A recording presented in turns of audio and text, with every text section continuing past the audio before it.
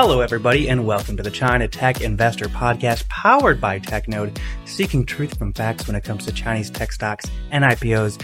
I'm Elliot Zagman, and with me is a man who, as an American in China right now, in this week in late September, has had the opportunity to enjoy both the start of fall and the midpoint of fall on the same day.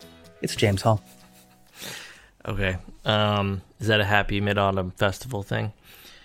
Well, it was that the solar fall and the Mid-Autumn Festival occurred roughly on the same point. Oh, I didn't know that. Did you know that? Did not. Yeah. Anyways. Okay. Learn something every day. Happy Friday. Little disclaimer. This podcast the interview part with Ming Zhao was recorded yesterday on the 23rd China time, so 22nd, I think, U.S. time. And we're talking about lots of things that are changing. But here's a disclaimer. This is an educational and potentially entertainment podcast. We may have positions in the companies mentioned. I don't have any positions in Evergrande, but we try to say so when we do, but that could change after we record. This is not investment advice. Get your investment advice somewhere else. Better yet, do your own research, and good luck out there. Yeah, depending on what part of this podcast you're listening to, it was recorded on either September 22nd, 23rd, or 24th, depending on what continent it was recorded in and what day it was recorded on. But yeah, we have Ming Zhao on to talk about Evergrande. Obviously, Evergrande has been all in the news, but Ming is a really interesting Twitter follow, at least, and she is wears a number of hats. Has worked in tech and is also a founder right now, but also her Twitter has a very, very informative threads just about every single week on things like tech, finance, and often delving into China as well. But before we get into our interview with Ming, James, anything that is on your mind or that you've been noticing in the news you want to cover?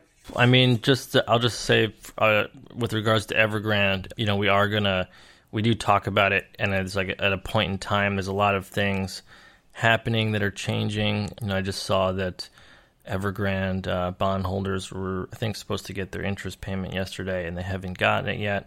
Now, that doesn't mean there's a default. There's like a 30-day grace period, and then there's the kind of game theory-ish sort of situation where should the bondholders actually call a default, or should they try to negotiate more and have some sort of changes made to the loan terms or bond terms? So there's a lot of things happening. Evergrande it's the biggest, right? I think it's the biggest in terms of debt real estate developer in the world, which is says something. But yeah, that's what I want to say about Evergrande.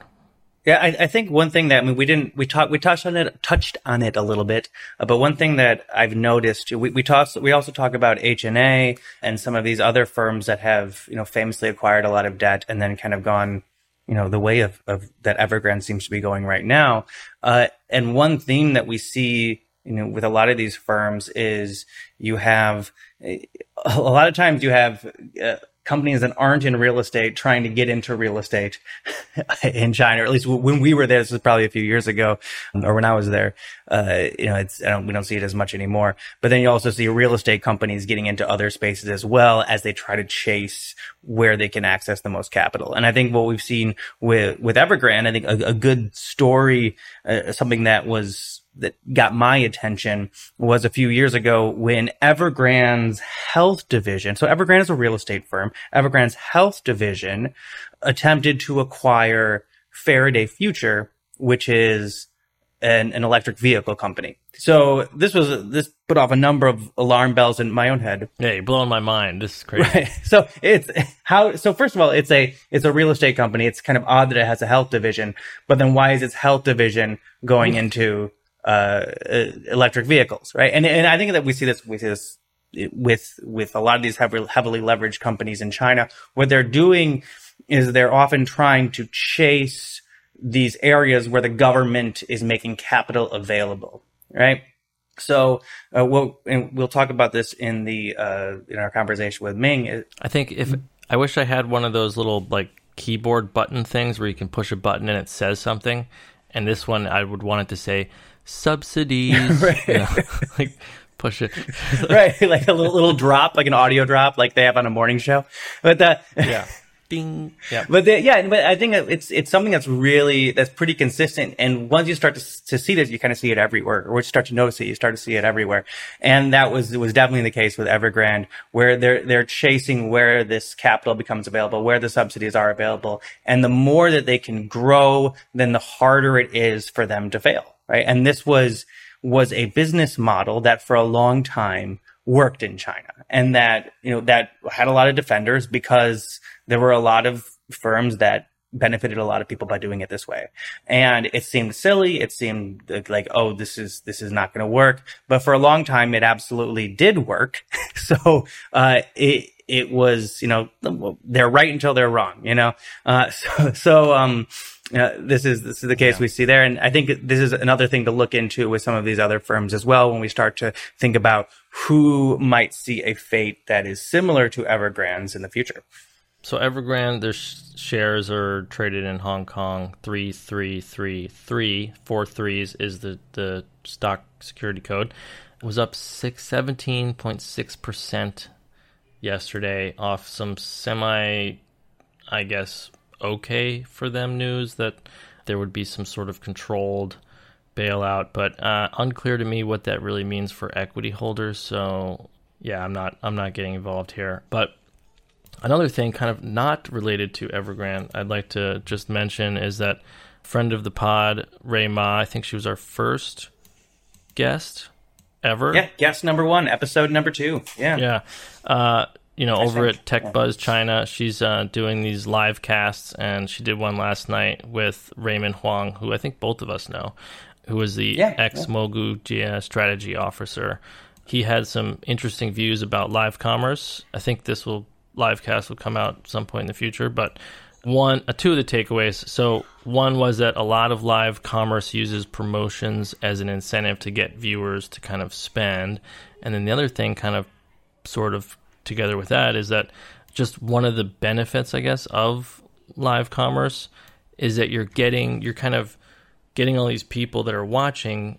It's like it's also not like a normal live streaming type of skill. You have to it's more like QVC, right? Where you have to get people to transact. So you're kind of pulling forward some demand maybe from these people, or you're getting them to buy something that they normally wouldn't probably have discovered, or you're getting them to buy things that they are very familiar with and therefore can kind of trust the quality and all that, but also at a pretty good discount. So anyway, it was interesting. He did say some things about kind of the big live commerce players.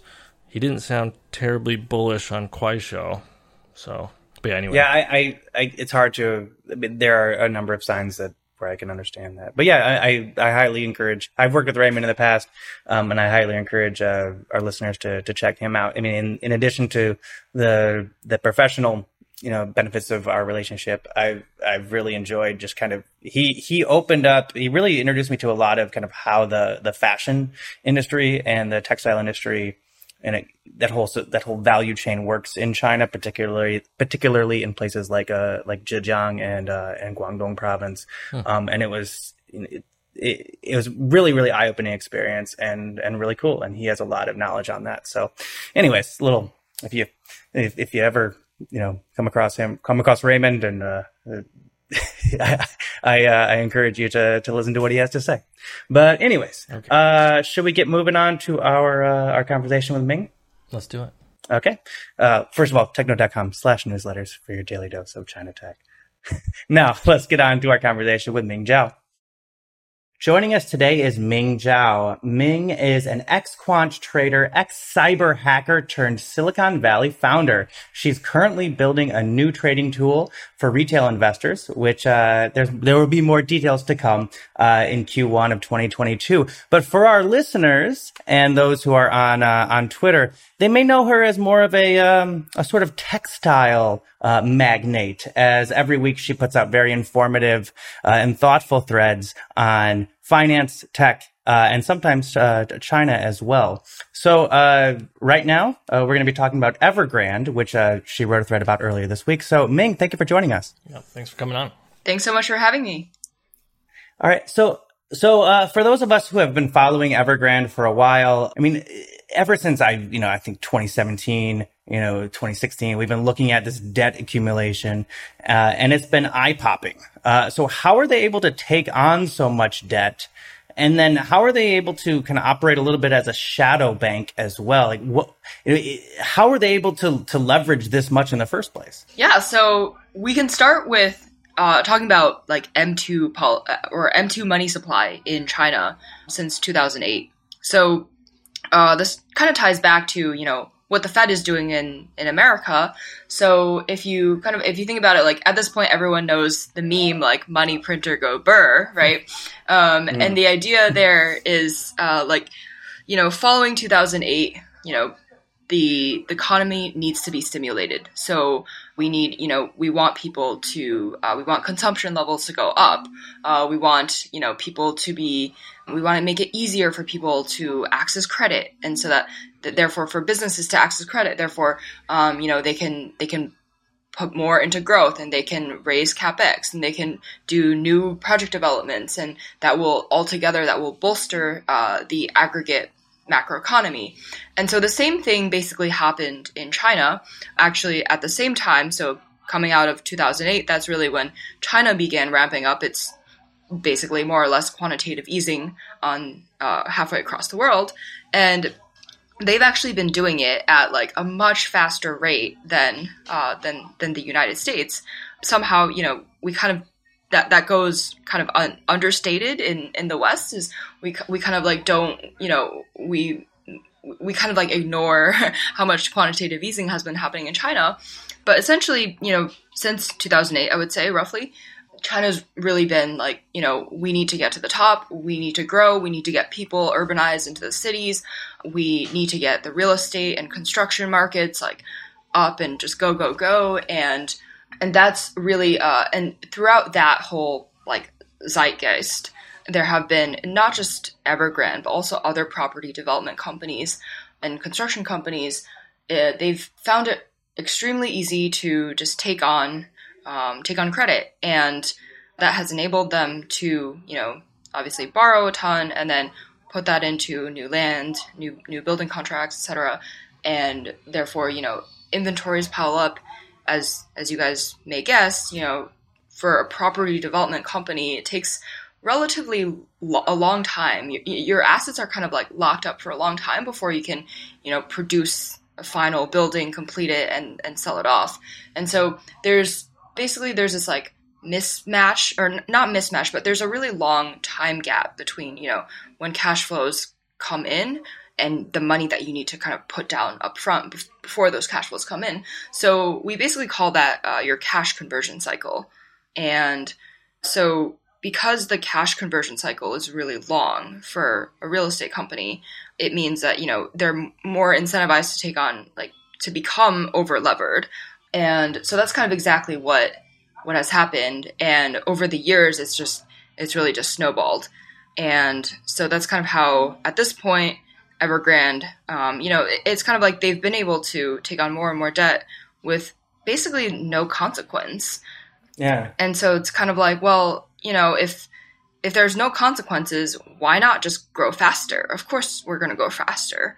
Yeah. Yeah. And then, that's kind of what brought us to the situation today. And there might also be a little bit of like everybody's doing it. So if you don't do it, you fall behind and you end up losing. I'd like to add one thing about real estate developers in China that I've learned over the years is when they're building a project, they'll start kind of selling apartments or homes or whatever early, like years before the project's done. And that is one of the ways they can kind of help finance, some of maybe it's the interest payments on the debt that they have, or maybe it's other things. But what they do is they kind of take, so if you think like 100% of your inventory of your homes in that project, they'll take a small percentage and just slowly release it out. So like if everyone comes, they're not going to just sell to the full demand.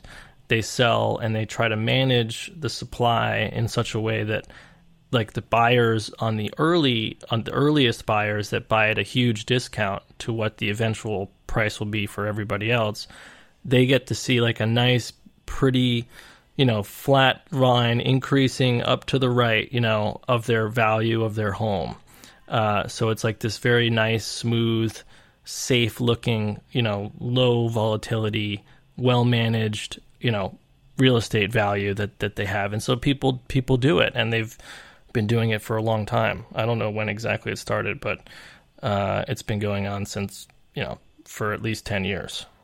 Yeah, I think that generally the money printer go burr, to use the meme that you referenced there, Ming, is something that I think is often overlooked when it comes to China, because it's also something that's very much happening, in the U.S. as well. But for so long, it's kind of been happening at such a greater pace in China, but it has less impact than the U.S. Federal Reserve. But one thing that kind of was, it was some statistic that I read, probably I think 5 years ago or so, that was really eye popping to me and kind of caused me to look more into it, is just looking at housing values and how much a house costs compared to how much the average person makes in cities, right? So, I'm in New York right now, and New York is infamously expensive to buy a house in, right? So, you want to buy a 900 square foot apartment that's going to cost you $1 million in a lot of places or more, right? But also the average person in New York, makes more money than the average American, right? And, so there is some affordability there, but looking at in Beijing, a lot of these apartments in Beijing are more expensive than they are in New York. Right? And yet the average person in Beijing might be making just a couple $1,000s a month. And the idea of how the math of those economics work out is something that, it just is mind boggling to me. And there are a lot of reasons for that, but, I don't know if either of you can answer this question, but I do want to ask a little bit about the ways in which Evergrande has kind of expanded, how they have been able to raise money through some of this off balance sheet or shadow banking that they've done. James, I know like you're a little closer to it being in Beijing. I'm wondering if you have any thoughts or any ways that you could explain that for the audience or anything like that. Yeah, I'm sure. So actually, Caixin did a pretty good kind of in-depth how Evergrande hid its debt. There's a nice article there. But basically, the way it kind of works in China, and for Evergrande it was a little bit differently, but the way it kind of works is you use sort of the shadow banking, quote-unquote shadow banking, kind of trust products or wealth management products, you can call them. And what happened is, like, over the years for the real estate developers especially, is they've been kind of limited. Like, China's been trying to limit the amount of financing they can get. So, for example, when I worked in hydroelectricity 10 years ago, we'd be going to get a loan for a hydro dam, which is a very long-term safe asset and fantastic, and banks love it. And they're like, yeah, we definitely want to give you guys this loan, but we're worried that you're going to use it on real estate development or investment or something, like funnel the low interest rate loans that we're going to give you into real estate, because that's not okay, and they're not supposed to make loans to real estate. So there are all these restrictions then. And then I think in the last couple of years, we saw even more restrictions. I think the peer-to-peer sort of smash up that created, maybe another loophole that closed another loophole.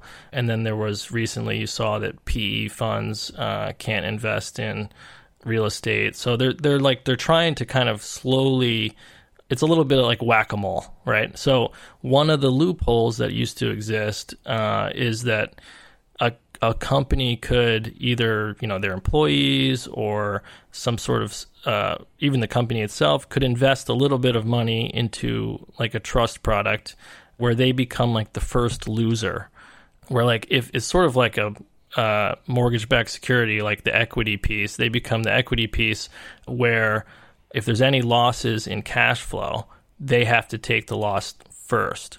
If there's any gains from cash flow, the other parties take the gains first. And so if there's anything left over, then the equity piece gets that. And so it's kind of like that, and you can get leverage that way, and then you can, because those products they're actually companies set up to hold those products. Those companies are off your balance sheet, so you can kind of hide things a little bit that way. And this Taishin article goes into that too. That's we could do a number of different episodes on that. But Ming, I want to get back to you. But so let's talk about the kind of the precedent for heavily leveraged firms in China. We've talked about this idea, this implicit guarantee before, that the state will step in at some point and ensure either the success of the company, or bail the company out, or bail the investors out, or something like that. So can you tell us a little bit about what has led to some of these heavily leveraged firms in China? Yeah, certainly. So there's kind of two narratives going on, and they're kind of the opposite of each other. So there's one narrative that says basically China is very different from Japan and the US. Like the government is not gonna, they're not capitalist, and their goals are very different. And so they're not going to take the kind of the BS of the West of we're going to continue QE forever. That's one narrative. And then there's another narrative that says, because the goals are stability of the markets, redistribution of wealth, they want to protect their people, they want to decrease speculation. Because of all of that, they will basically help out their people, and they will continue to bail out, some folks, but not all folks within the capital markets. And so those are kind of the two dominant narratives. And the implicit guarantee is, if we've looked, or obviously we don't know, what the bailout will look like exactly yet for Evergrande. But if we look at previous, banks and previous capital intensive companies and how those, especially those that, were on the brinks of default, what did the government do with them? Basically, the story is kind of the same. It's the government, these other companies have also grown too quickly, taken on too much debt to unsustainable levels, and then the government says, okay, well, we're basically going to have these other state-owned entities come in, buy up your assets, or inject capital into you, basically, at some discount, and then we basically take over the company, and that's what the bailout looks like. Basically, that happened to Hainan, and that happened to Bank of Gansu, Bank of Jinzhou, a couple others, and it could very well happen again with Evergrande. And I think Anbang was similar, right?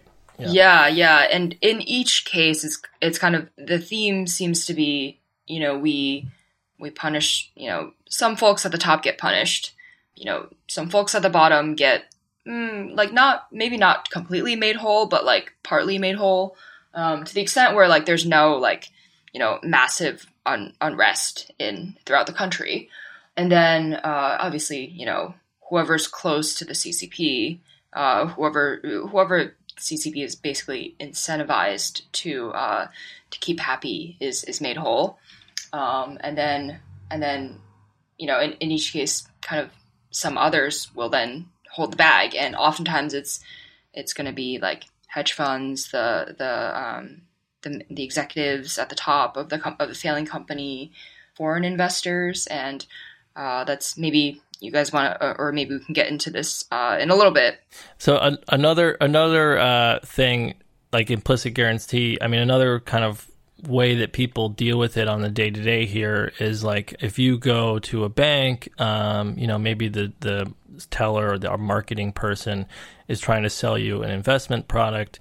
If you're buying one that's on a higher interest rate, they tell you, they make you, I think some places even record you reading a statement saying that I understand that this is not guaranteed, that I can, the interest isn't guaranteed and the principal isn't guaranteed, and I could lose all my money in this investment. And because it's a lot of the banks are state-owned banks, people don't really believe it. They think, okay, well, it's an investment product. The bank is selling it to me.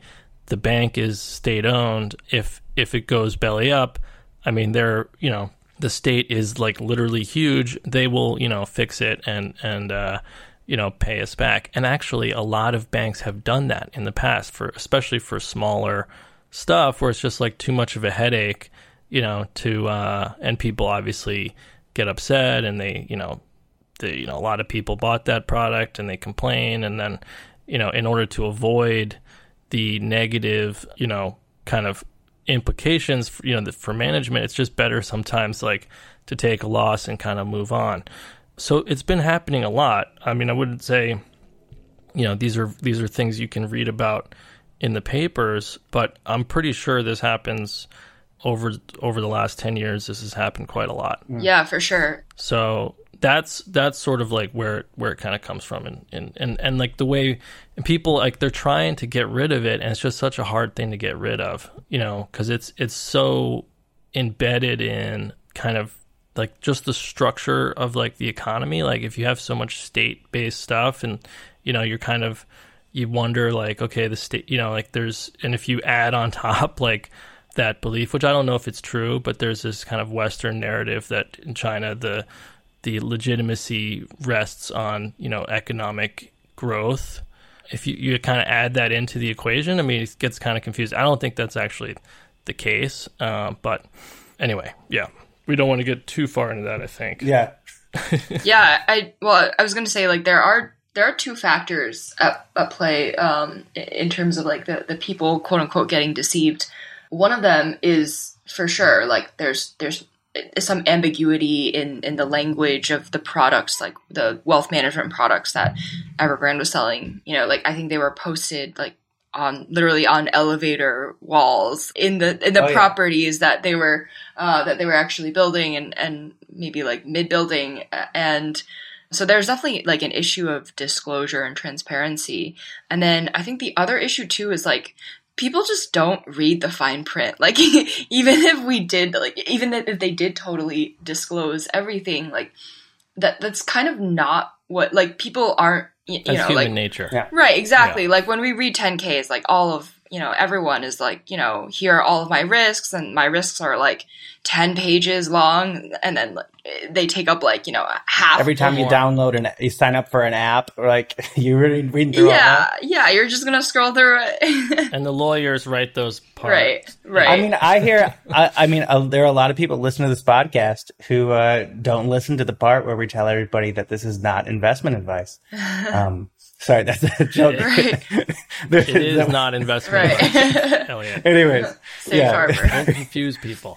Yeah. Anyways, yeah. Sorry, do you have more to say on that point? Oh no, that was it.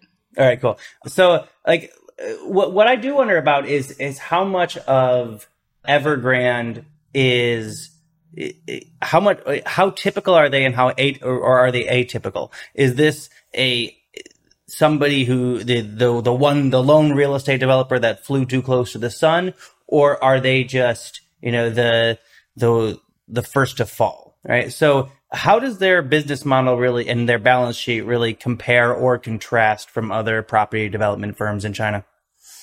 Yeah, my take on it is that I think if Evergrande did it, it would be hard to believe. It would be really hard to believe that like the others weren't doing the same. I think if you look at the data, like, a lot of them are over-levered. A lot of them have crossed like 1, 2, sometimes 3 of the China's 3 red lines. So what this basically means is, their liability to asset ratio is less than 70%, or like they don't have enough cash to fully cover short-term debt. A bunch of them they're not looking great. Like their like their tier 1 capital adequacy ratios are certainly less than the bottom line that China has drawn, which I think is like somewhere around like 8.5%. So a lot of them are in like amazing shape from a liquidity standpoint and solvency standpoint. And it just makes sense because it's the same factors that macro factors that have shaped Evergrande's management team and caused them to make the decisions that they did. Like those same factors were also at play for, for Country Garden, Ivanka, and like some of the others. And I think the question, was Evergrande special kind of comes down to, as you said, the off balance sheet stuff, the wealth management products. Like, are the other companies also trying to not pay their employees and, just trying to get loans from their employees and not fully disclosing what those loans are and trying to pass them off? Like, it's just a very safe, high interest investment vehicle. Like, that part is obviously, it is unclear. People haven't, from the other real estate developers, have not been called out for doing that yet, but that doesn't necessarily imply that they haven't been doing it.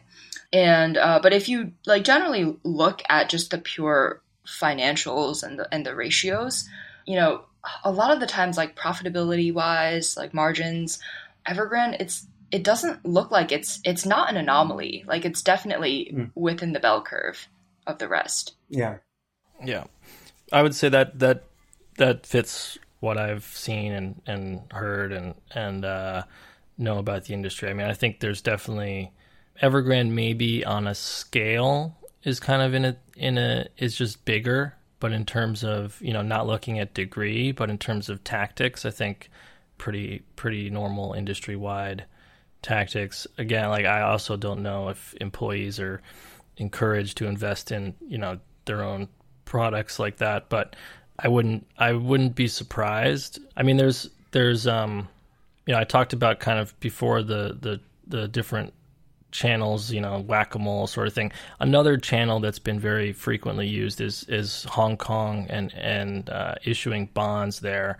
Interest rates are huge. I mean, you can, I think, over 15%, and that's very attractive to a lot of people, especially if you kind of believe in that implicit guarantee. And some of these wealth management products are also offering returns like that. But obviously, if you don't have enough cash on your balance sheet to, or if your inventory is not turning into cash fast enough, or for some reason slows down, and you don't have enough to cover your short-term debt, and you have to reissue debt to pay your other debt, you start entering into a pretty nasty, vicious cycle of, having to pay that very high interest rate.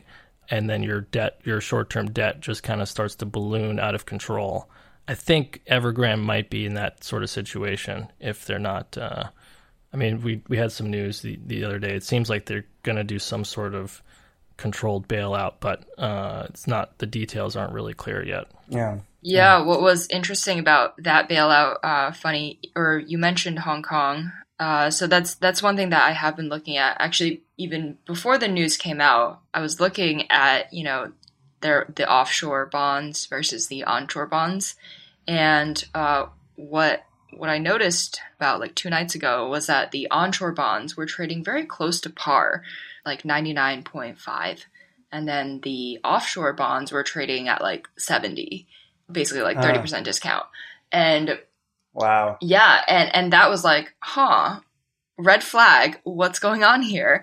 And I think that is because of that implicit guarantee that we've been talking about, right? Like, people assume, investors assume that, onshore is just going to get bailed out. So of course, like, it's going to trade close to par. Like, what is there to fear? And then offshore is like, why would the government bail out foreign investors? Like, of course, they're going to leave the foreign investors in the dust. And I guess that's what the market was pricing in. And turns out, and then news came out that, Hongda was going to make the interest payments for domestic, but Hongda is Evergrande for the listeners, by the way. Sorry, keep going. Yeah, for I think like their Shenzhen properties. So basically, like, or this division of Evergrande was actually going to make its interest payments, but then crickets about the other bond that was due Thursday. So it kind of seems to go. The actions so far are in line with what the markets have been predicting in terms of differential treatment between domestic investors versus foreign investors. on the part of the government. Yeah. Back in the day. Sorry, keep going, James. An interesting thing about that news that came out about them making their interest payment, it wasn't immediately clear if that means that they're actually paying cash, or if it means they made some sort of agreement with their lenders in such that they, maybe pay it later or something. The details of that are not super clear. My assumption is they made some agreement that they're going to pay it later or kind of push the can down the road, so to speak. But yeah, we'll see. I mean, this is all playing out right now. It's a very, I forget who coined it, fluid situation. And it's a fluid situation, but Evergrande's not so fluid situation. It's a very liquid situation about a not very liquid company. Right. Yeah. Someone picked up the pun opportunity there. Right. So anyways, so back in the what seemed like a long time ago, but wasn't that long ago, back when I was jet setting around Asia and being able to come in and out of China with ease before the COVID days, I would, a lot of these, I would have all sorts of meetings with people, and the chats that we would have, so much of it was around, you talk about different companies, you talk about Evergrande. And what so many folks would say to me, and I was always like an Evergrande bear. I mean, not to toot my own horn as saying this, but I tend to be something. I'm a Midwesterner. I tend to not be, for these risky, high leverage, situations. I tend to not be super bullish on them. But the bull case that was given on them was that, one, compared to these companies like Anbang or H&A, they were not taking money from inside China, and using it to buy external assets. They were often taking capital from outside of China and using it to finance their growth within China, and that was the exception. And that in addition to that exception, they would be something that would be so big inside of China that they would be too big to fail, right? That because they were so diversified in so many different areas, they could always borrow money or raise money in all these different areas, and that would keep them safe. Now, the downside of that is we're seeing that it hasn't kept them safe, but because of all that debt that they built on, the other question here is contagion and how and what form of contagion could take place. And then the follow up to that is that how and why and when would the government step in? Yeah, I think contagion is real. I think it was very interesting and perhaps expected that, going into Monday or last week even, commodities markets were really selling off. So like steel, iron ore, copper, everything related to construction was selling off because of this, the fear injected due to Evergrande.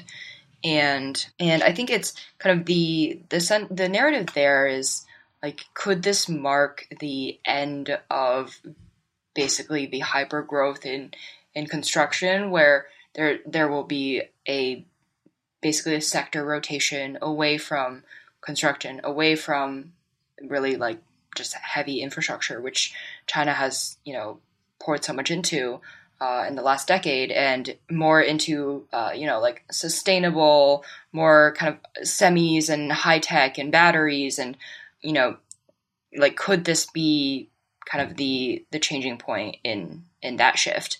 And I think that's a very possible narrative.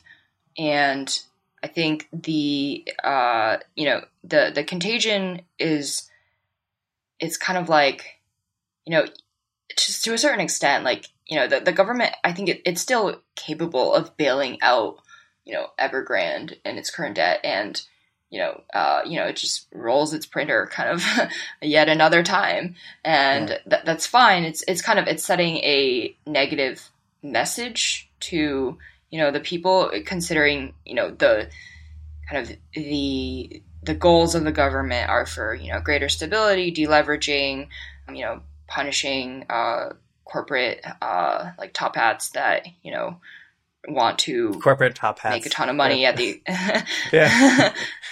or at the top of the food chain. Fat cats. Fat cats. No, I like the top hats. I like, there's the Monopoly man, with his top hat. Yeah, that want to basically just profit at the expense of the people, and the government wants to punish them, and it would, and I'm sure like they can construct a bailout in which all of that does happen, and the bailout is, happens. The people they want to teach a lesson to actually get taught a lesson. Like I think that's the way that they're going to handle it. And then it's also kind of like an excuse to kind of also tie in the whole, like, as a nation, we are, stepping forward. We're going to be more green. We're going to be, investing in high tech and like no more like kind of like the coal mine type of like manufacturing and away from that and now towards like basically 2021 type of like manufacturing and all of that and what that means. And so I think, but really to cut off the waste. I mean, the waste of, building bridges to nowhere, the concrete where like every 3 years they outpace, the rest of humanity or whatever. I mean, I don't know. Right. But that kind of model that has kind of characterized China's growth for so long, but also is, destructive in a lot of ways, kind of, at least they're trying to shift away from it. The question is like, there's a lot that goes into that, and there's a lot of questions there, and I don't know how to answer them. I mean, it's going to be interesting to see kind of, because like implicit guarantees I think are very complicated to unwind. I don't think they were necessarily put there on purpose, right? So they're not also easy to remove on purpose. So what's kind of interesting is that even if the executives at the top who've kind of benefited and created all this financial instability and excess and all that, even if they're punished, I mean, it's sort of like there's, like you said before, there is this kind of structural incentive built into kind of how the industry works, how, the long cash conversion cycles, and kind of even with there's still just a very large demand for real estate, people still see that as a good investment. And without sort of like the demand side also getting a little bit of a wake-up call, I kind of have a hard time seeing how they're going to really shift. I feel like homeowners need to, I mean, they really do think that real estate prices just can't go down. And maybe that's the case in China, but that was the belief in the U.S. in 2005, 6. Well, it is a testament of faith. Like, real estate prices will keep going up is a testament of, like, it is as close to a religious doctrine as things get in China for the middle and upper middle classes. So, like, obviously they can't just keep going up forever, but at the same time, like, that means a major shift in expectations. Yeah, part of that premium too is also like it's like the speculative premium, or what I call the speculative premium, where like people in China largely are not buying homes to live in anymore, or dollar weighted. Like they're not really buying, or a good portion of the home buying is for investment purpose purely, and then you extend investment, becomes like speculative. And so how much of the the rise in home prices is due to the speculative premium? Obviously super hard to quantify, but I think like that premium is what the government wants to squash. I think they want people to go back to buying homes to live in, and then like invest their capital and their time and energy into more like, I guess, productive endeavors than speculating on real estate. Yeah. That's I mean, she has that line, it's like housing's for living, not speculation. Right, exactly. That's I mean, so the what needs to happen is kind of like actions, the activity, what people do needs to change, right? And that's always a little bit tougher to make happen. But I feel like that if we're going to see contagion, I think that's where we'll kind of see it play out more so than kind of the financial kind of markets. I feel like they can manage that a little bit easier. It's the, if people become afraid of buying homes. There's all these other developers out there who have inventory, who are waiting to sell and trying to sell, and people are kind of refusing, or they're worried. I mean, even like 6 months of like a long slowdown there would be devastating for some of these other real estate developers who have lots of debt, and presumably, I haven't looked into it, but a chunk of it's short term and, not a lot of cash. I think that's how it spreads more so than, some sort of financial panic where people are dumping the bonds or whatever and causing kind of distress that way. That's kind of, if I want to track contagion, that's sort of where I would look. Yeah, I do see a possibility where, real estate markets around the world do get shaken up, or the contagion does extend to, real estate across the rest of the world, since like the proportion of, if you look at like the top 10 global property companies across the world, and you're like, okay, well, how many of these are Chinese? It's like very high. I think it's like northward of like 80%. So it's like the entire, like the global kind of property industry is so much correlated to what happens in the Chinese property market that, we could see definitely contagion there. Whether that gets, confined to, I would say maybe like confined to real estate and the commodities markets that are associated with that. Like, I would believe, that we could draw the line in the sand there. That's a plausible narrative, I think, as long as, obviously the banking system doesn't get involved with this. And then I think the other aspect of contagion that, frankly, like, I don't have an answer for, but the thing that is slightly worrying is, given that China, let's say, the bailout happens in a way that, international investors get screwed over, if they continually do that, or if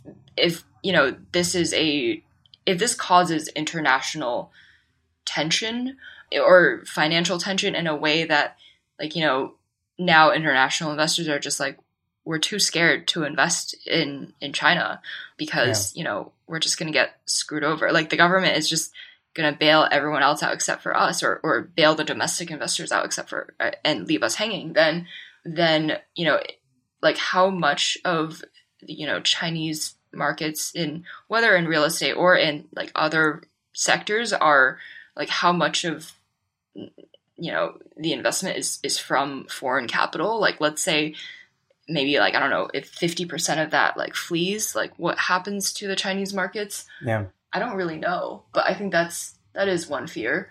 And then it's a big question. Obviously, like, and then there's other people who believe, people are going to get bitten and then they're just going to keep coming back. Like, people are just going to brush it off and forget about it in like a week, and then everyone goes back to investing in, whatever they were in Chinese companies all over again. And what? Yeah, and then I don't know which narrative will happen. Well, if there's any country that has the heft to do it, I mean, it's China that has the heft to do it. But I mean, I've said this, I seem to be saying this every podcast this year, and in every article that I write this year, is that like that what China is doing often, and with these very, very bold, policy shifts, is the goals are admirable, right? They address environmental issues, social equality issues, the misallocation of capital, like I think is what's happening here with Evergrande. But the other question there is how many boats are being rocked in this case, and then what, in an effort to use the state to accomplish these goals, what will end up being the fallout there. And we don't quite know what that is yet. But anyways, we've been talking for a while, and we gotta, for the sake of brevity, try to keep this up a little bit, or to tighten this up a little bit. But Ming Zhao, thank you so much for joining us. I do want you to talk a little bit more. I know that you're first of all, tell our listeners how they can follow you on Twitter and things like that. But secondly, I know you're in stealth mode right now with your current project, but for our listeners who are a lot of them are retail investors and they might be interested in what you're working on. So if you could give them a little bit of a teaser, I think that they might appreciate that as well. Yeah, for sure. So best way to contact me is definitely through Twitter. My handle is Fabius Mercurius. My DMs are open, so basically just DM me any questions. If if anyone wants to talk Evergrande or anything else related to any other thread that I've written so far, or anything really just fintech related. So about my company, we are currently in stealth mode. Let's just say we are anticipating a launch in first half of next year. So I will definitely be making more noise about that as the time gets closer to launch. But I will say now that it is related to kind of democratization of finance. We're building a tool for retail investors, and it has to do with giving the retail investor access to same access as what hedge funds have, and trying to even the playing field, giving them the ability to afford certain securities that they today are not able to afford. Cool. Awesome. Well, Ming, thank you so much for joining us today. Yeah, thank you for having me. Yeah, thanks, Ming. This was fun. All right, take care. Thanks again to Ming Zhao for joining us. There's a lot to talk about still with Evergrande, but we can't cover it today. Hopefully we'll cover it in the future. And also we'll hopefully welcome Ming back again sometime in the near future to discuss that or some other topic, as well as her new startup. James, anything you want to tell our listeners? No, just that I thought it was really interesting, and I do look forward to further discussions and obviously watching how Evergrande plays out. Yeah, check us out on Twitter. China Tech Invest is the podcast Twitter. And then I'm James Hull X. Elliot, you are? Elliot Zagman, ELLIOTTCAAGMAN. And thanks to all the folks at TechNode, as always, for helping us out with this. And thank you, as always, to our listeners. And we'll catch you all next time on the China Tech Investor Podcast. Bye-bye now.